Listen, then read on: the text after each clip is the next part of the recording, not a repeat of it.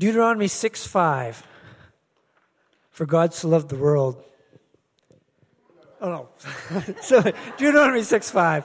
Love the Lord your God with all your heart, with all your mind, with all your soul, and with all your strength. And that strength means with everything that is you. So with our ministry, we were called to this ministry. We were actually on a short-term mission down in Nicaragua. And the person there said, come here and move down here. And God said to me, no, go home. I got something else for you at home. So we went home, we were praying about it, and Awana Canada contacted me, and we are now with Awana Canada. So 40 below versus 40 above. I don't know. So Awana is all about know, love, and serve the Lord Jesus Christ. We want every child in the world to know, love, and serve the Lord Jesus Christ. For a child to know, they need leaders. They need people in their lives to disciple them, to train them, to encourage them.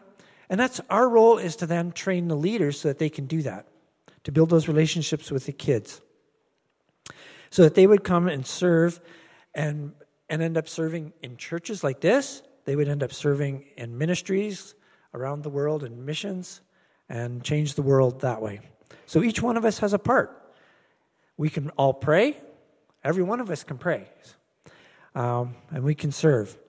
And we can share the gospel. We can teach these children to go out and to share the gospel in their schools, wherever they are.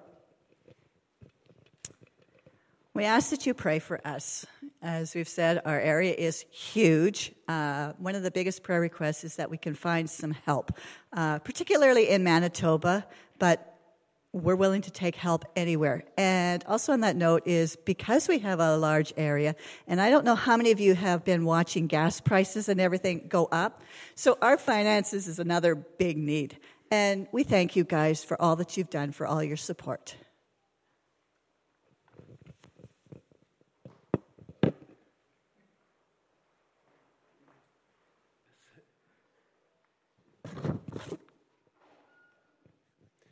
My name is Gary Kleiderbuck, and as I introduced myself before, and I've been working with the North American Baptist with especially Odessa, Ukraine Seminary, and Moscow Theological Seminary.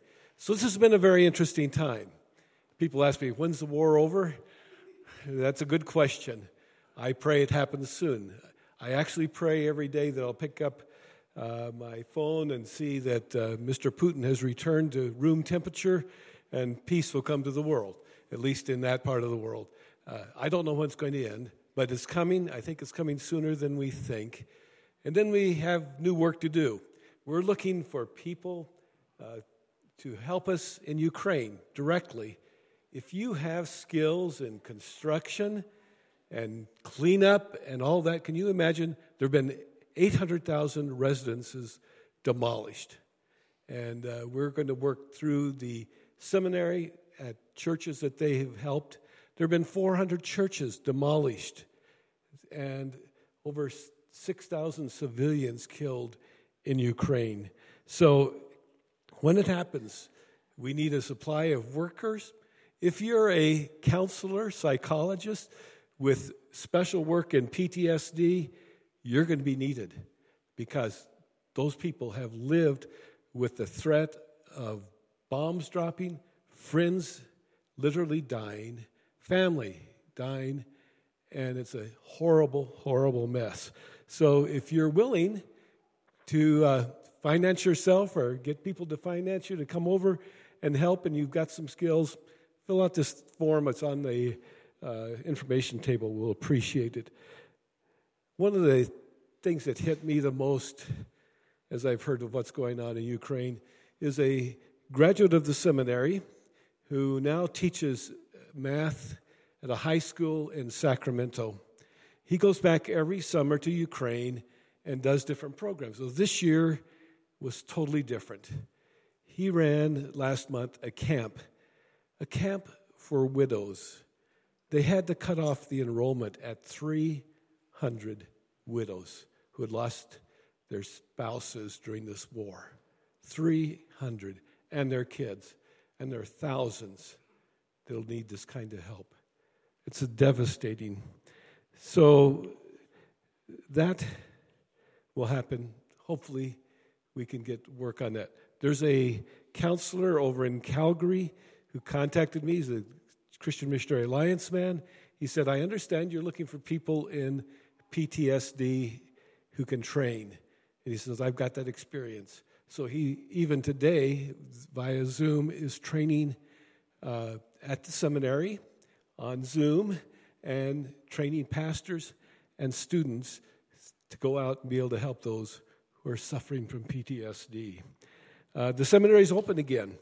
They have 136 students, which is about a third of the normal, but they're meeting in person. They've had to take a break because somebody threatened to use nuclear weapons, and they had to say, what do we do now if this happens? But they're up and running. Russia, they've got about 30 new students in Moscow Theological Seminary and about 1,000 around the country of Russia in the learning centers. They're going on in the midst of this. So what's next? Keep praying. Keep giving. There's going to be tremendous needs. You cannot imagine the hurt in people's lives.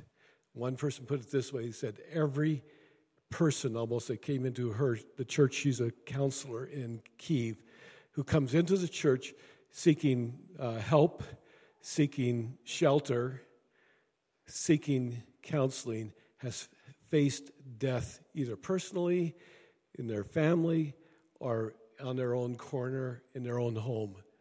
And she says she's led more people to the Lord during this time than any time in her whole career in ministry as a church counselor. So keep praying for the folks over there. They're doing God's work in amazing ways, and we appreciate your support and encouragement. I'll be out there afterwards. If you have any questions, love to talk to you. Thank you.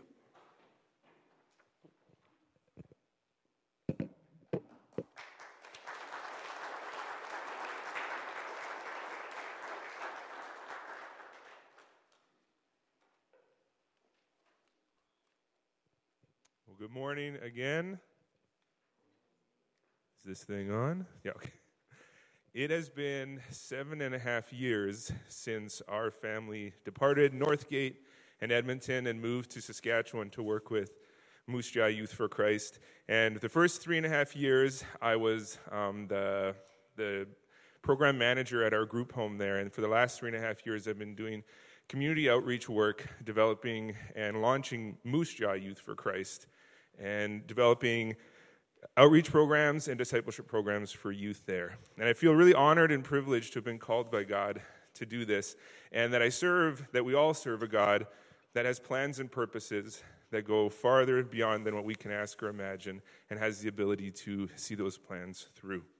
I have lots of information out at the booth there. You can come find me after the service, and please do come say hello to me. I'd love to meet some new people and re-meet or meet you guys again, see people I haven't seen in a long time. But this morning I want to tell you just one of our stories from what's been going on recently here in Moose Jaw. And one of our highest values at Youth for Christ is that we see the hope and potential in every young person that walks through the door of our program, and we want to see them living fully in Christ. And about a year ago, we renovated a space in the basement of a church and opened a drop-in for junior high kids, an after-school drop-in. And the first day, this boy walked in, and we could tell that this was a hard kid. And as we found out, this is a kid that everybody had lost hope in. He was a kid that they would say, he is hopeless. He was angry and violent. He's a thief. The kids at the drop-in were scared of him. At school, he had become so violent that he was actually not just expelled from his school, he was expelled from the school district. He wasn't allowed to attend any of the public schools in Moose Jaw. And that's the kid that walked through the door on our first day of drop-in, and that's exactly the kid that we wanted to walk through our door on the first day of drop-in. The youth were afraid of him, again, for good reason, and this boy was only 12 years old. I liked him immediately. We bonded over ping pong. For some reason, ping pong and checkers is the big hit at drop-in. And we played lots of ping pong together, and we quickly found out that we both had a story in which our dads had died when we were young. And so we immediately sort of bonded over that, and it actually softened his heart towards me and allowed me to start speaking into his life.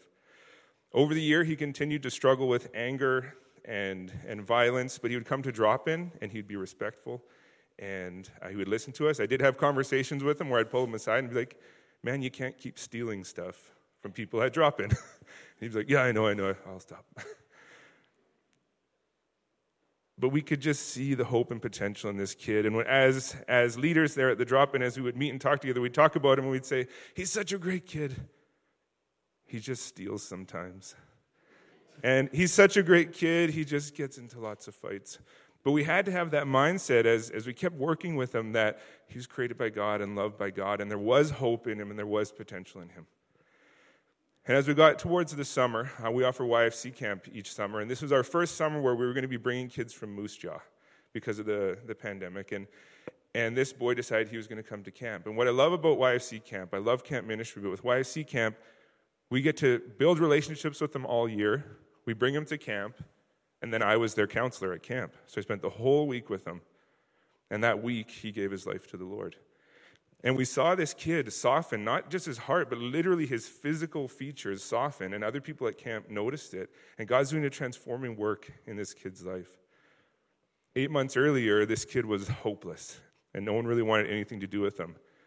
And now he's walking with the Lord. And we come home from camp, and we get to keep having that relationship with him. And I get to keep mentoring him. We're going to be meeting on Saturday mornings for breakfast to read God's word together and to disciple this kid. And I was able to go back to one of the schools that he attended to and meet with his principal, and I was able to tell her what is happening in his life and the changes that we are seeing, and she just couldn't believe it.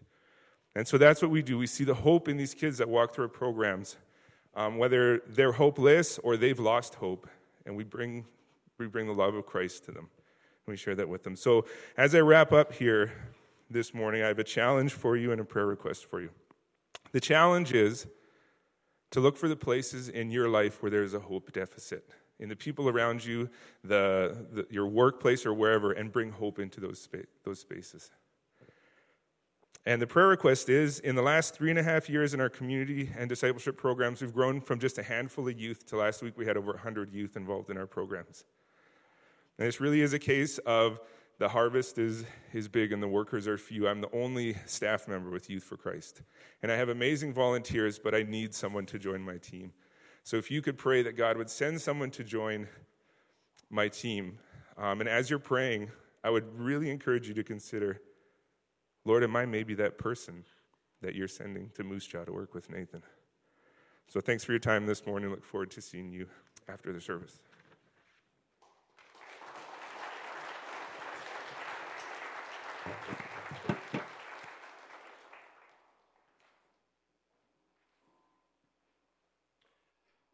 Good morning. It's good to see you all. My wife Tanya introduced us earlier. My name's Paul and my wife is Tanya, and we're missionaries in Romania. And we're fresh off the plane. We just arrived back in Canada late yesterday morning. I think it was 1 a.m. Edmonton time when we arrived at the international airport. And we landed and we came out, and what did we see but that beautiful view of Tim Hortons? And I knew I was back in Canada, and I was happy to be here. And so it is good. It feels good to be home, but we've been serving as missionaries for 8 years, which is hard to believe in Romania. And now we're hitting our home assignment. This is our first real home assignment we've ever taken, and so we get the privilege of spending the next 8 months here in Canada and the United States. It also means that this weekend we have the privilege of being with you all, so thanks for letting us be here. And we do want to thank you because Northgate Baptist has supported Tanya and I and partnered with the ministry in Romania for the entirety of our 8 years there. And we're seeing the fruit. We're seeing the life change take place. And we want to thank you for that. I know last Easter, Northgate Baptist took an offering. And you sent that off to us, and it's gone towards building our main lodge. That's our biggest building on site at Camp Falcon Rock that's going to allow us to host hundreds of more people every week. And even just a few weeks before we left Romania, we had 1,000 people in that building, which that building should not hold 1,000 people. But thanks to your support, we got more concrete and rebar, so we can hold 1,000 people. But that building's still coming along. It's a huge process. We're still working at it. But we do want to thank you for that. Lives are being changed because of that, and know that you're a big part of that. This morning, I have the privilege of speaking for the next couple minutes. And I hope that's all right. I get to share the word, which I feel privileged about. We're going to look at a few passages from Exodus chapter 3 from the life of Moses. So if you have your Bibles, turn with me to Exodus chapter 3, and we're going to look at who Moses is and sort of his response. But there's this word, as you're turning there, I want to teach you a new word this morning. We sang about it already, which is great. And it's this phrase in English that's "here I am," which in English that's pretty easy to say. The Hebrew word, when I was a Bible college student, I had to go to Hebrew lessons at 8 a.m. every morning. It's 11:18 here this morning, so at least it's not 8 a.m. learning Hebrew, it's 11, so you're a little more awake. But the Hebrew word I'm going to teach you is Hineni. Can you all say that? Hineni. If you want to be a good Hebrew speaker, you've got to spit. So spit on the person in front of you and say, Hineni. It's kind of like Hungarian, which is the language we speak in Romania. How are you, which sounds so nice, is Hojvoj, which means you got to spit at somebody when you're asking how they're doing. It's the same with Hebrew, Hineni, and it means more than just "here I am." That's how we say it in English. But when you look at the Hebrew word, there's this sense of, behold, I am here. It's this proclamation, this devotion of saying, I am here, I'm listening, I'm available. What is it, Lord, that you want to say to me? And as we sang about "here I am," there's so much more than just saying, yeah, I'm here. There's this call to devotion, and that's what I want us to look at this morning. Before Tanya and I moved to Romania, we went to Romania in 2012. I was serving as a pastor here in Edmonton. Tanya was a teacher, and we took a short-term mission team there. And we went to a village, and we were running children's programs. And there was a village that had never had children's programs before. And so we went in there, and we were doing a couple days' worth of VBS. And there was this little boy named Felix. And Felix, I love Nathan's story because Felix maybe was not to the extent of the boy you were talking about. But Felix was the worst kid at VBS by far. And he was trying to fight every kid. He was the smallest kid. And so anytime he'd try and fight all the other kids, he'd just get beat up. But then he'd go to the next kid. And he was causing so many problems for us that we were kind of making the decision, like, what are we going to do with Felix? Like, we can't run this program if Felix is there. And so I said, well, okay, I'm going to hold Felix's hand the entire day. If I hold his hand, he can't fight anybody except for me, and I'll beat him up. So I wouldn't do that. But so I'm holding Felix's hand the entire time. But even as I'm holding his hand, like any kid he would pass, he'd try and kick him. And he was a community kid, and so had never been to church before. And we get to the end of that program and that week, and we're asking the kids, what was the best part about the week? And most kids are putting up their hands saying when we played soccer and when we played this game. And Felix, he put up his hand and he said, and he just started talking. And he started talking in Hungarian for a really long time.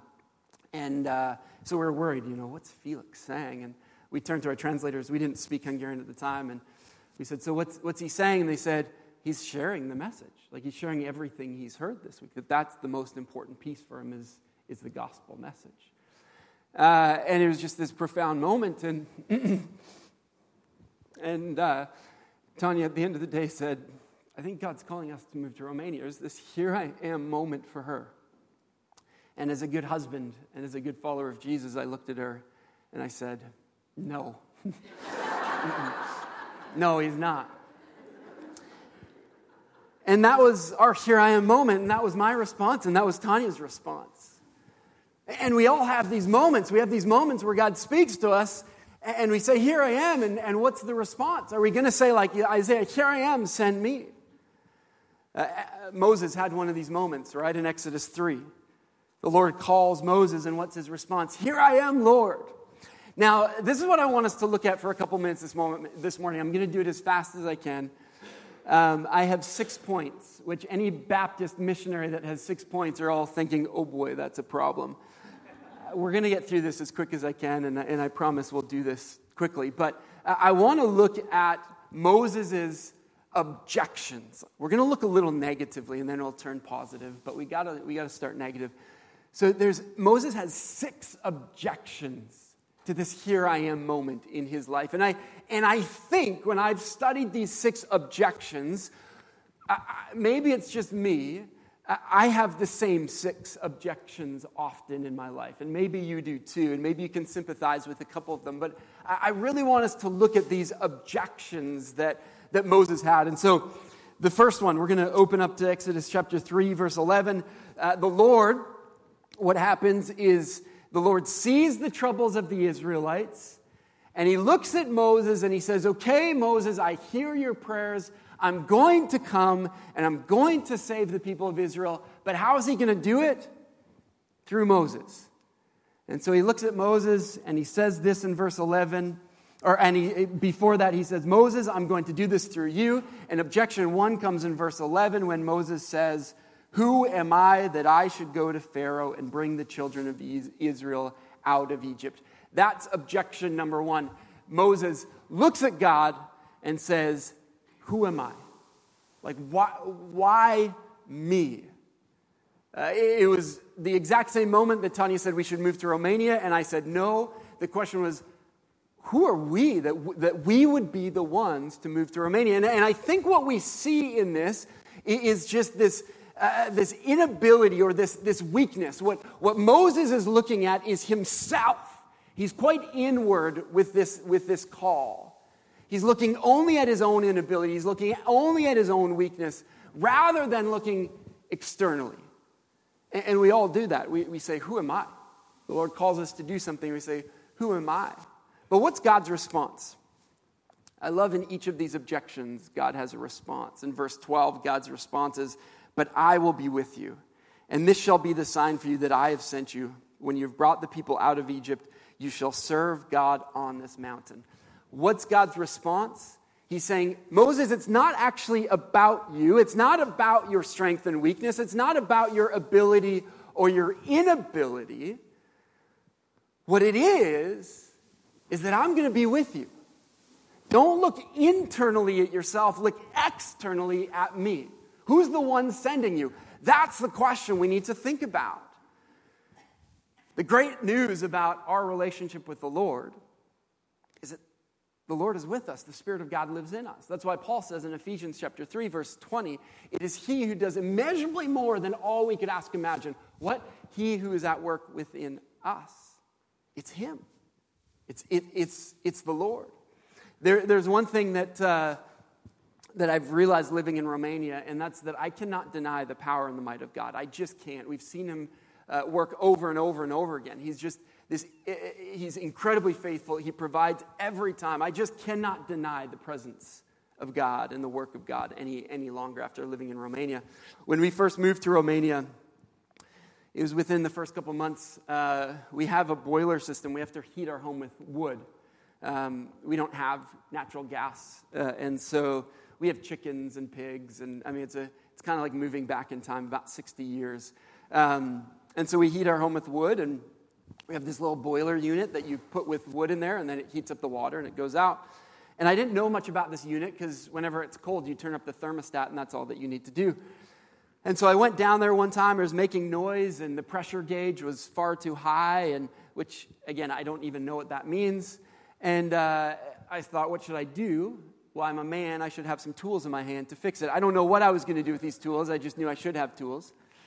And so I left the room where our boiler is, and I closed the door, and there was an explosion. And I woke up, and there was water and glass and everything around, and I stumbled outside, and Tanya came and was like, what did you do? I'm like, I don't know, and I'm covered in water and blood and glass, and she's like, where are your shoes? I'm like, I didn't even know, what happened. I got blown out of my shoes. And we cleaned everything up, and, the house was a mess, and we just kind of realized that in that moment, I could have lost my life. And it was a scary moment. But in that moment, I think it was this God moment where He made us realize that He is in control. That I should have lost my life. I should have stayed in that room and been blown up. If I had stayed on the other side of that door, it would have been catastrophic. But there's just this moment of God is in control. He is in control, and He is with us. And when we say, here I am to Him, there's this assurance that He is with us. Hudson Taylor has this great line that says, all God's giants have been weak men who did great things for God because they reckoned on God being with them. We're all weak men and women, but we can do great things for God. Why? Because we've reckoned on God being with them. Second objection.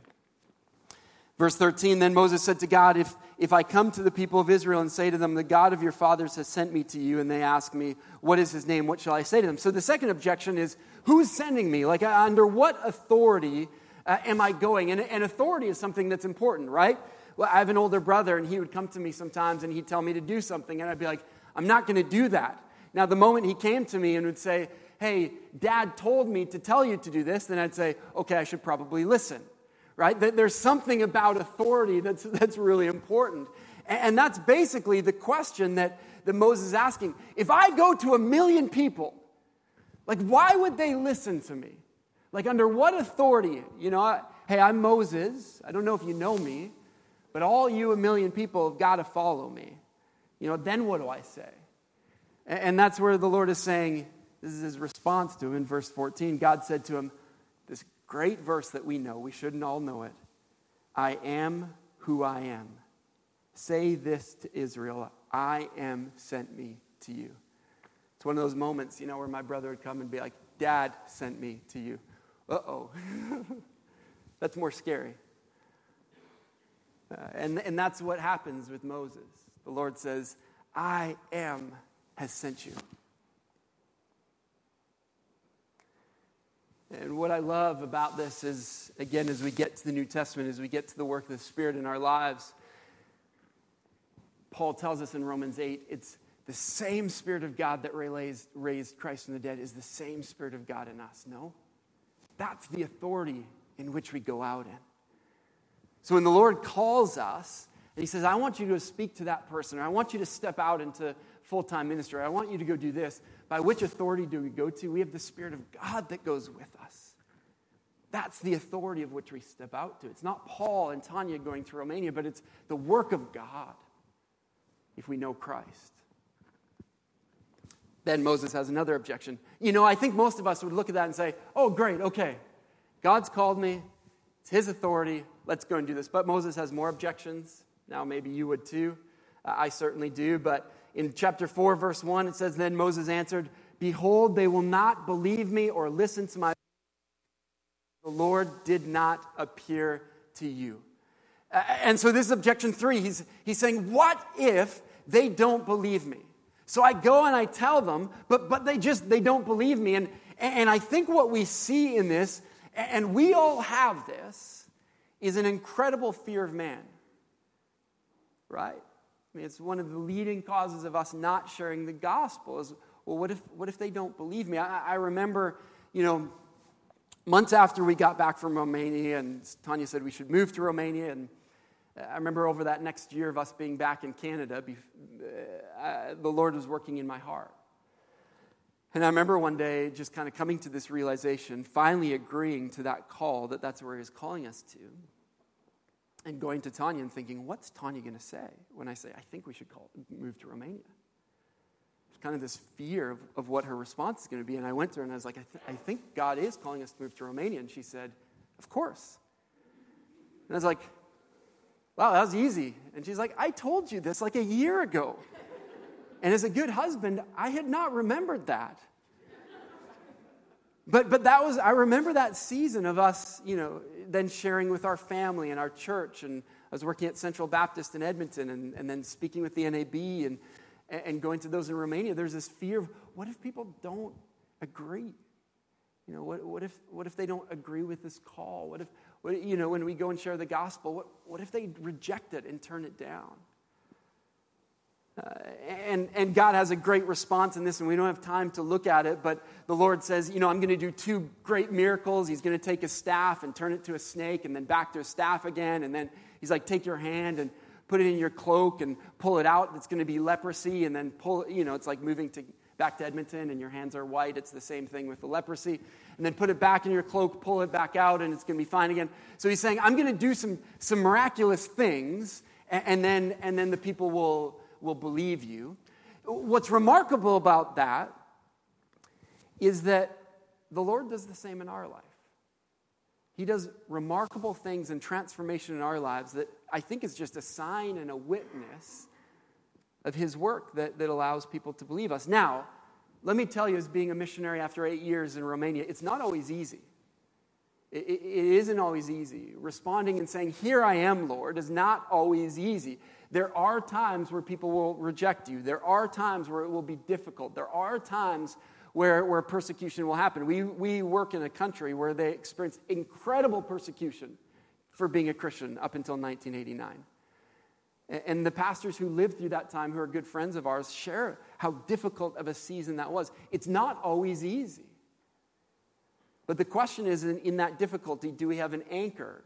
And is our hope in something greater than just the results, but in our Lord Jesus Christ, in who he is? But again, as I was saying earlier, we also have signs. Paul talks about this in 2 Corinthians chapter 5, verse 15, as he's talking about us being reconciled to Christ, that we are now new creations. The old is gone and the new has come. And so when we go out and share the good news, when we respond with "Here I am," we're going out as miracles in the transformation that's happened in our lives. And are we living that out in our families, in our churches, in our contexts? You'd think after all of this, Moses would be like, okay, I'll go lead 1 million people. Maybe you'd say that. I don't know. I don't really want to lead 1 million people. Maybe you'd be excited about that. But after all this, you'd think Moses would say, okay, I'm ready. Does he say that? No. What does he say? This is the strongest objection he has. But he said, "Oh my Lord," in verse 13, chapter 4, "Oh my Lord, please send someone else." How many of us have said that? Please send somebody else. When I left seminary to become a pastor, I said 2 things to the Lord. 2 I will nevers. I said, 1, I will never be a youth pastor. And 2, I will never be a missionary. And now we're serving youth in Romania. I was confident I will never do that. I said that to the Lord, even stepping into ministry. I will never do this. Send somebody else. And that's exactly what Moses is saying. Send somebody else. And yet, what does Jesus say to the disciples in Matthew 28? That classic missionary verse. He's not just looking at pastors. He's not just looking at missionaries. He's not just only looking at the disciples. He's looking at each and every one of us who have been reconciled, and he says, go and make disciples of all nations. That's the call for each and every one of us. There are no "I will never" statements in the kingdom. We respond to his call in our lives. There's a great passage in 2 Corinthians chapter 5, as I was referring to earlier, where it says you've been reconciled to the Lord. Then it goes on to say, we don't have time to look at 2 Corinthians 5, but I challenge you to read it later. It says, then you go be agents of reconciliation. If you've been reconciled to Christ, you go then and be agents of reconciliation. Paul goes on to say, you go on and be ambassadors of Christ. That's the call for us. When I was a kid, one of my favorite things about the summer was ice cream trucks. You guys remember the ice cream trucks? And I remember sitting at home, in the summertime, it'd be hot. And all of a sudden, you'd hear the music of the ice cream truck. And you'd jump up from the couch and you'd go and borrow money from your parents. And without them knowing it. And then you'd run, and you'd hear the music and you'd get to the next cul-de-sac or street and you'd see it. Not the ice cream truck, but kids eating ice cream. And you'd go up to them quietly and calmly, and you'd say, "Where's the ice cream truck?" And they'd be like, "Oh, it's in the next street. It went this way." And so you'd go to the next street, and you'd go up quietly and calmly to those kids eating ice cream, and you'd be like, "Where's the ice cream truck?" And they'd be like, "Hey, it went that way." And then you'd get to the next neighborhood, and you'd see it, the ice cream truck. And you'd eat ice cream, and it was the best moment of the summer. But imagine going up to those first kids, so calmly and quietly, asking them where the ice cream truck was, and they're like, "I'm not going to tell you. Like, I got my ice cream. Why would I care to share that?" I mean, I'd feel like little Felix in that moment in terms of what my response would want to be to those kids, But you wouldn't do that, right? You've experienced the goodness of the ice cream, and so your only response is going to be to share that. And I think that's us in the kingdom. I mean, if we've tasted and see that the Lord is good, like if we've been reconciled to him, if we've experienced that redemption that happens in the life and the death and the resurrection of Jesus Christ, would that not be the most natural thing that we would share? We've been reconciled to Christ. Go and be agents of reconciliation. Go and be ambassadors of Christ. Let me share one last thing, and then I'm done. This is Moses' last objection. And we find this objection not in chapter 3, not in chapter 4. We've got to go all the way to chapter 33. And what we see in Exodus 33 is a new Moses. And this objection, I want to say, is a holy objection. This is a good objection. This is the objection we ought to have in our lives. And it certainly is a new Moses because Moses has seen over the years the great work of God. And so what's happening now is Israel has sinned. Moses was up on the mountain with God. He received the Ten Commandments. Israel sins. He comes down. The Ten Commandments break. The Lord's angry at Israel. And in chapter 33, verse 15, the Lord tells Moses to lead his people again. But he says, my presence will not go with you. That's what the Lord says. But what's Moses' objection?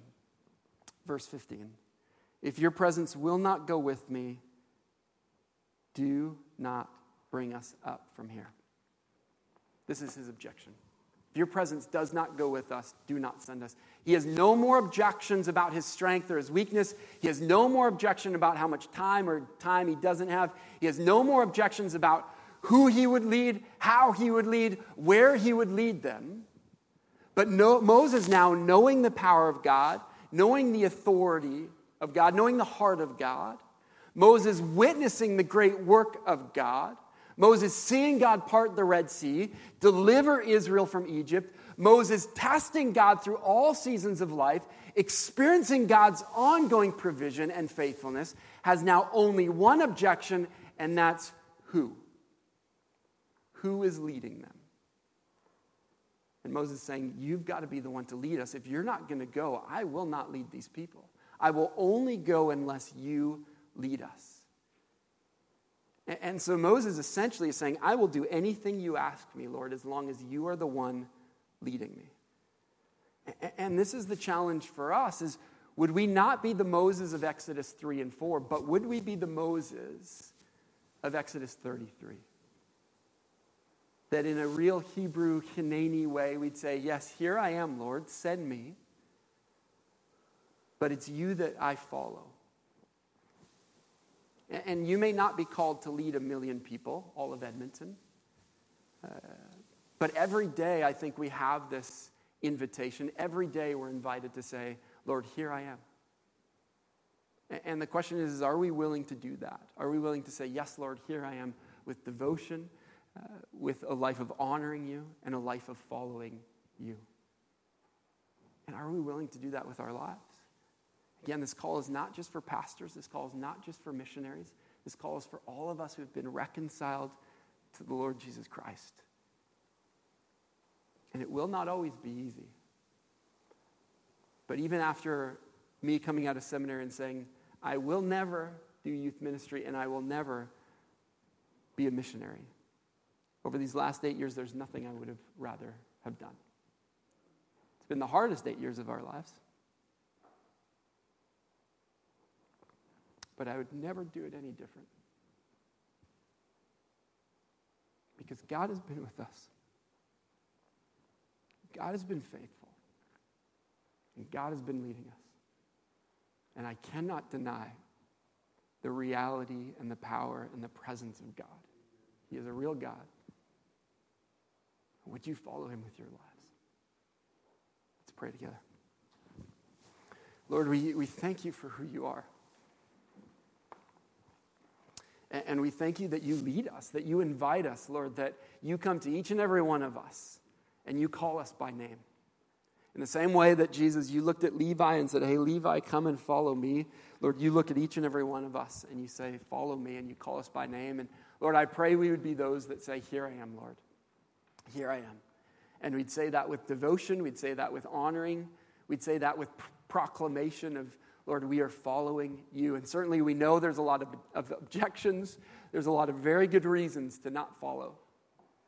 But Lord, I pray we would be the Moses of Exodus 33 that just says, Lord, we follow you and you alone. If it's not you leading us, we will not go. We will only go where the presence of God goes before us. And so, Lord, I pray that we would be people who do that. I pray this in your name. Amen.